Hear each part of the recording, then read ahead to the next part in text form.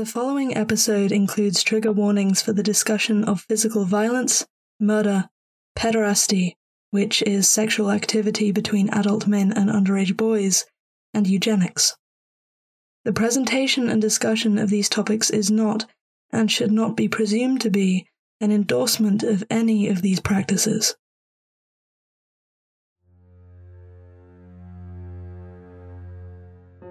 In 1687, during the Edo period in Japan, a collection of short erotic stories were written and published by author Ihara Saikaku. An excerpt from one of these stories is as follows. Then the Lord cut off his left hand and asked, "How do you feel, Korin?" Korin held out his right hand and said, "With this hand I caressed and loved my lover. You must hate this hand a good deal also." The Lord at once cut that hand off. Then Korin turned his back to his master and said, "My back is very beautiful. No other page was as attractive as I am. Look at my beauty before I die." His voice was weak and low through the mortal pain he was enduring. Then the Lord cut off his head and, holding it in his hands, wept bitter tears for the death of his favorite. The title of this book of short stories was Nanchuko Okagami, or The Great Mirror of Male Love. And Saikaku's writing is just a drop in the ocean of resources that honor and acknowledge the sexually variant history of Japanese communities over many centuries.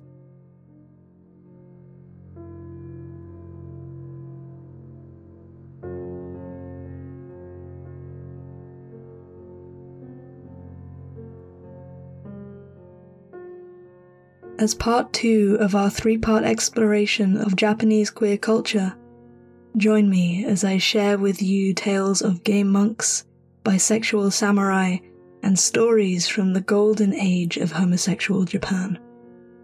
Welcome to episode 5 of /Queer.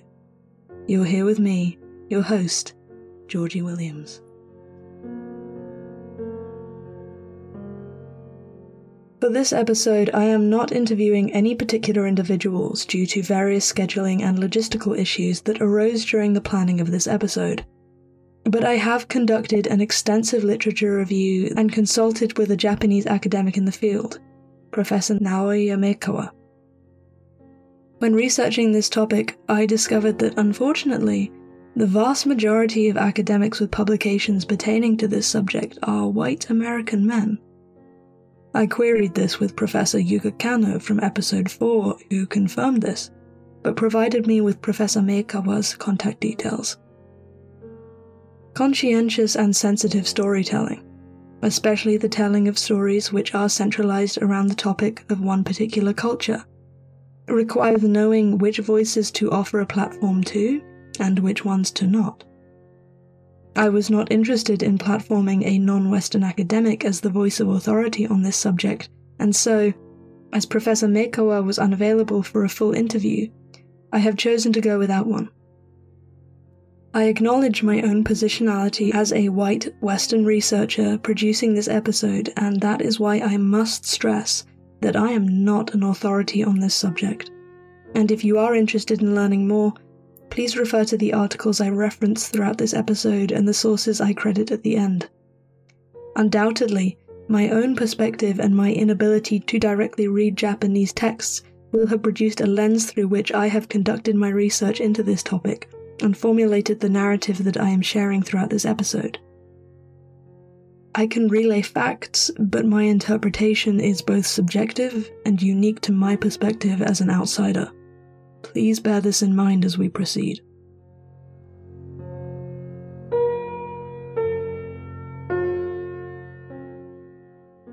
When we talk about bisexuality or homosexuality, we have to approach the application of these words similarly to how we approached the use of the word queer in episode 4. As Professor Meikawa warned me when I consulted him for this episode, one had to be careful imposing modernity upon historical texts. Both bisexuality and homosexuality are terms which imply more than may be obvious at first. To many, they imply some romantic interest in the sexual partner, although romantic attraction does not equate to sexual attraction, nor is one necessary for the other to exist. In the context of this episode, I will be using the terms in their most stripped back of definitions. Homosexuality, denoting sexual behavior or interests between two parties of the same gender, and bisexuality, denoting sexual behavior or interest towards two or more genders by one individual. We must acknowledge that how homosexuality and bisexuality are expressed and presented in the contemporary West is not likely to mirror what same-gender or multiple-gender attraction looked like in 17th century Japan.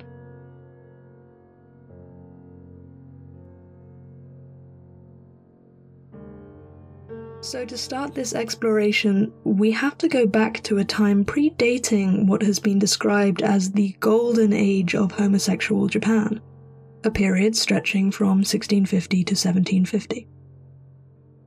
Buddhism took root in Japan in the 7th century, and by the medieval period, there are estimated to have been over 90,000 Buddhist monasteries established across Japan.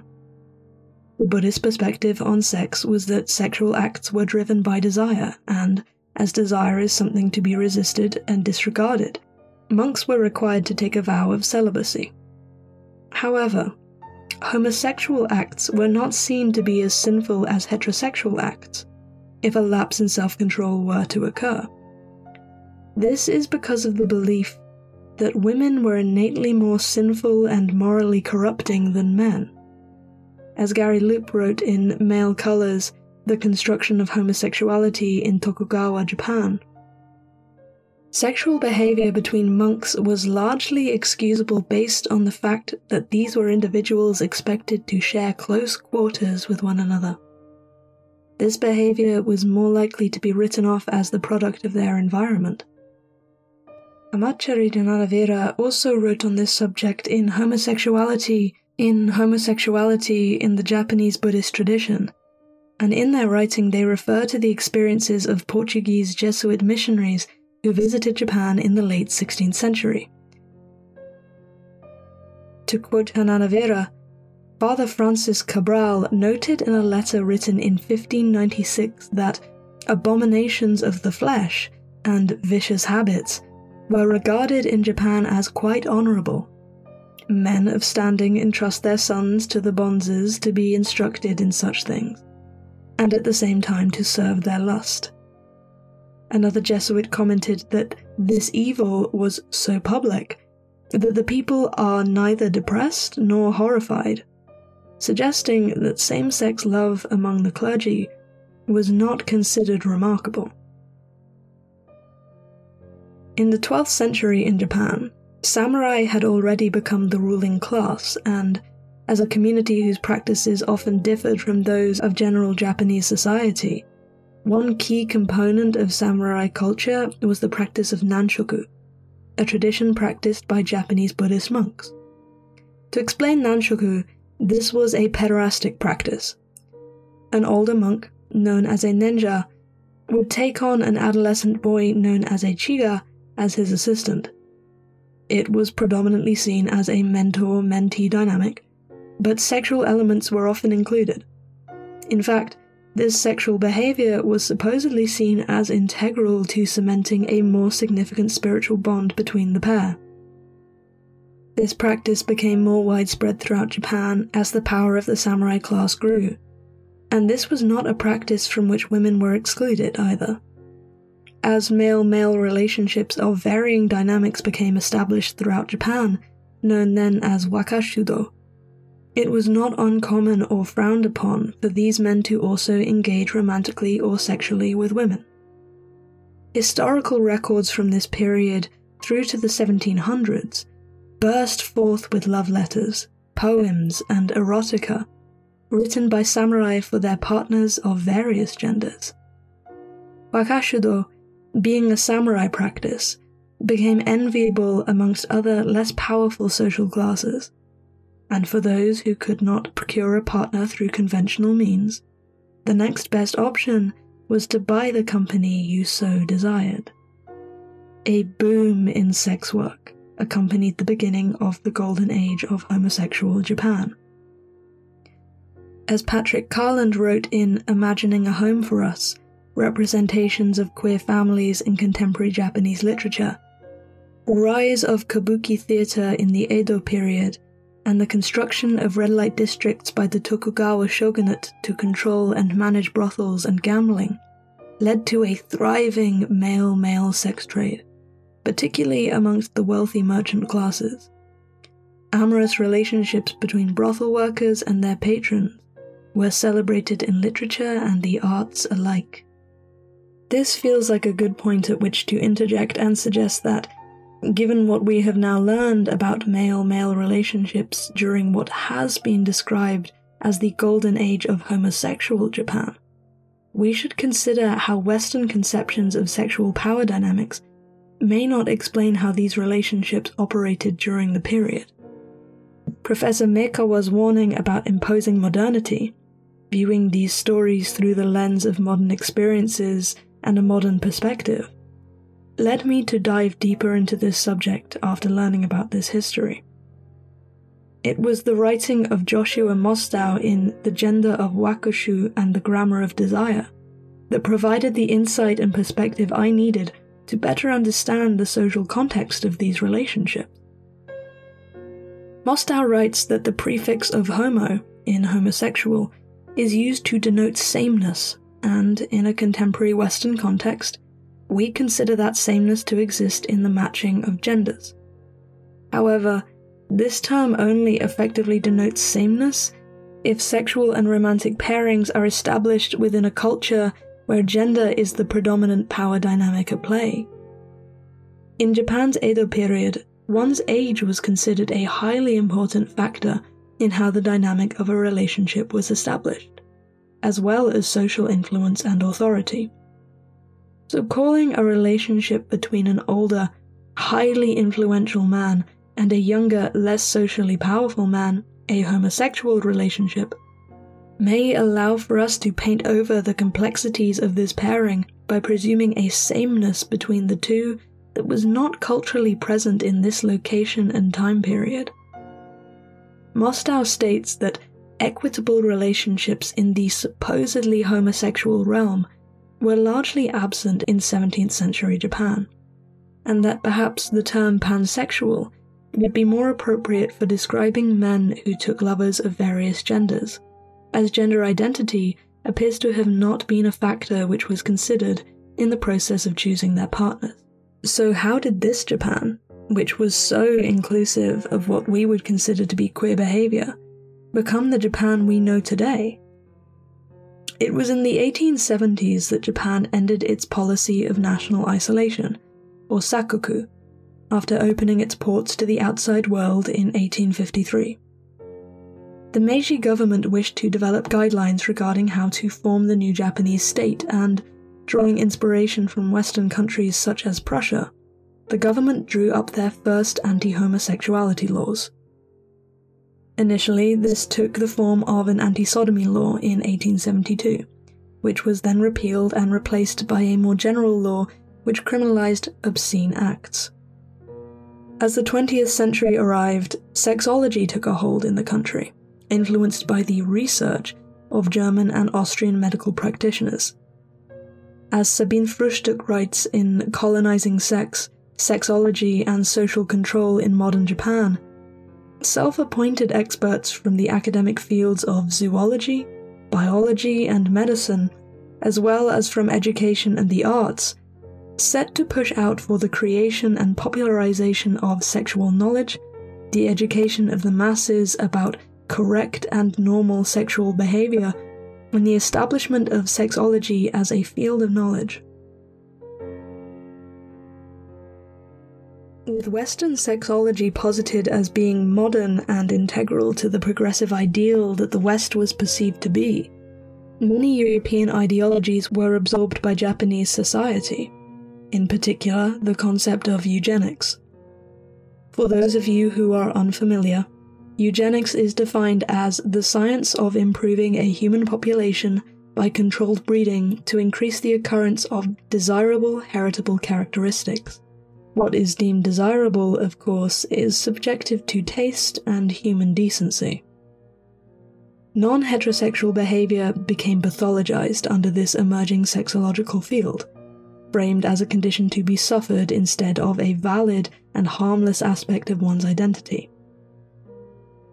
Harry Oosterhuis, writing on the subject of sexual modernity, stated that homosexuality was posited as the cause and the symptom of various physiological and psychological conditions.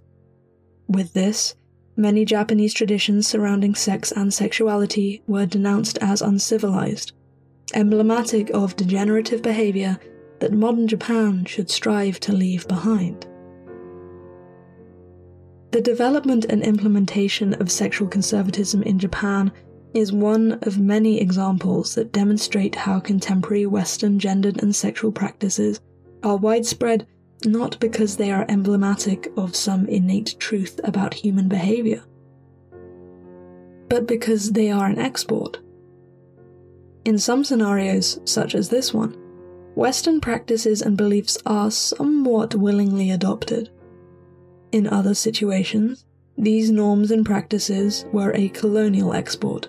To clarify, colonialism is defined as the policy of a country seeking to extend or retain its authority over other peoples or territories. In the process of colonization, colonizers may impose their religion, economics, and other cultural practices on indigenous peoples. The British Empire, as it was known, was predominantly a product of colonialism. In acknowledging this, we can begin to understand the mechanisms through which Western ideas and ideals have spread around the globe, at times by force. As a consequence, the ideas and ideals that existed previously in that country or community are lost, not only to the people, but to the history books. Western norms are not universal. They are not the standard around the world. They have indeed travelled across many parts of the globe, in places where they were and were not made welcome. But it is imperative that in understanding human cultures and practices, we acknowledge how our frame of reference for normal or common is just one of many around the world which are just as valid. The West does not have a monopoly on what can be deemed respectable and socially appropriate behavior. Far from it. Being conscientious global citizens requires a disavowal of social expectations which are, at their core, classist, racist, and culturally oblivious. There was nothing fundamentally degenerative or shameful about the male-male relationships that took place during these periods of Japanese history, when they occurred between consenting adults. And in respecting and honoring these histories, one can carve a path of inclusivity and acceptance for the citizens of modern-day Japan who have been penalized and ostracized for equally harmless aspects of their identities. Global history is not straight. It is not cisgender. There are histories we have been denied the opportunity to learn about and appreciate due to the imposition of shame and derision. We can choose, as individuals and collectively as societies, to ignore that imposition and make these histories known. In doing so, we can begin to reconstruct a global history that includes all of us, as we were, without censorship and without shame. This episode of the /Queer podcast was edited by Charles Mackinson and scripted and produced by me, Georgie Williams. A very special thanks to Professor Yuka Kanno and Professor Naoya Meikawa for their contributions to the research behind this episode. Thanks also to Tofugu.com for their valuable resources and to Yoko Ward for assistance with translation. A reminder once again that transcripts are available for every episode of this podcast, on the homepage of /queer, just below the media player. Thank you once again to my Patreon subscribers for their support through the Japan leg of the /queer research trip. I am continually grateful for your assistance in making this podcast happen, and for your faith in this project. If you enjoy this podcast and wish to help ensure its continuation, it would be delightful to have you on board as part of the /queer team. You can find the /queer Patreon at patreon.com/queer. That's SLASH queer. The link is also available on our Facebook, Instagram, and Twitter pages. Anything you can give makes a world of difference to independent creators and researchers such as myself. This episode was recorded on location in Tokyo, in Japan. Music in this episode was composed by Kevin MacLeod. If you enjoyed this episode or have any feedback, please get in touch on Instagram or Twitter at @/queer, or email us at /queer@outlook.com. As is our praxis, until next time, stay kind, stay radical, and stay queer.